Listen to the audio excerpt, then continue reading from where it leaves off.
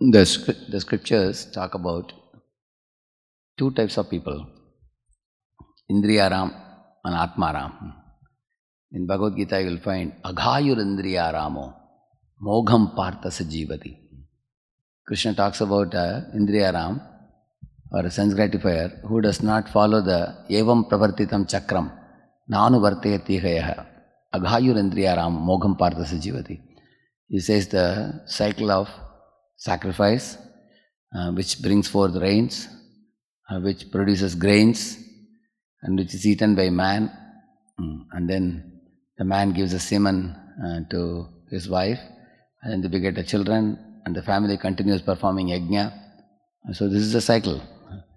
So anybody who does not complete this cycle by performing the Vedic sacrifices and becomes lazy for the spiritual activities and becomes stupid in material sense gratification, such a person is called Indriyaram. Opposite to that is the Atmaram. So the Indriyaramas, in the Bhagavatam says, Nunam pramatta kurute vikarma yadindriya prite apranoti. For the sake of Indriya priti, they indulge in sinful activities, breaking the four regulative principles. And then he says, Nasadu mani yatatma asannapi kleshada ashadeha. Because of which they attract more and more material bodies for giving shape to the more and more material desires that they produce. On the other hand, he says that tapodivyam putraka yena sattvam shuddhyate asmat brahma saukhyam tu anantam. The happiness derived by Atmaram is called Brahma Saukyam. What is the difference between the Indriyaram and Atmaram? Indriyaram wants to become irresponsible, by which he gets one type of sukham, because he doesn't have to take any responsibility in spiritual life by following the regulative principles and elevating his consciousness by purification. But that sukh, Indriya sukh, is short-lived. It's only a matter of time. As he becomes slave of Maya, he will have to pay a very heavy price. On the other hand, one who is Atmaram, he performs tapodivyam, the austerities and penances that are connected to Krishna consciousness. By doing it, his heart gets purified, and in a purified heart, he experiences a spiritual delight. And that Brahma Saukyam is Anantam, it's unending bliss, because he has taken responsibility for his spiritual life. In this day and age now, there's a social distancing, which is actually a challenge for those who are practicing spiritual life, because Sanghe Shakti Kali Yuga. In Kali Yuga, people come together and dance together, sing together, hear katha together, and we can derive strength.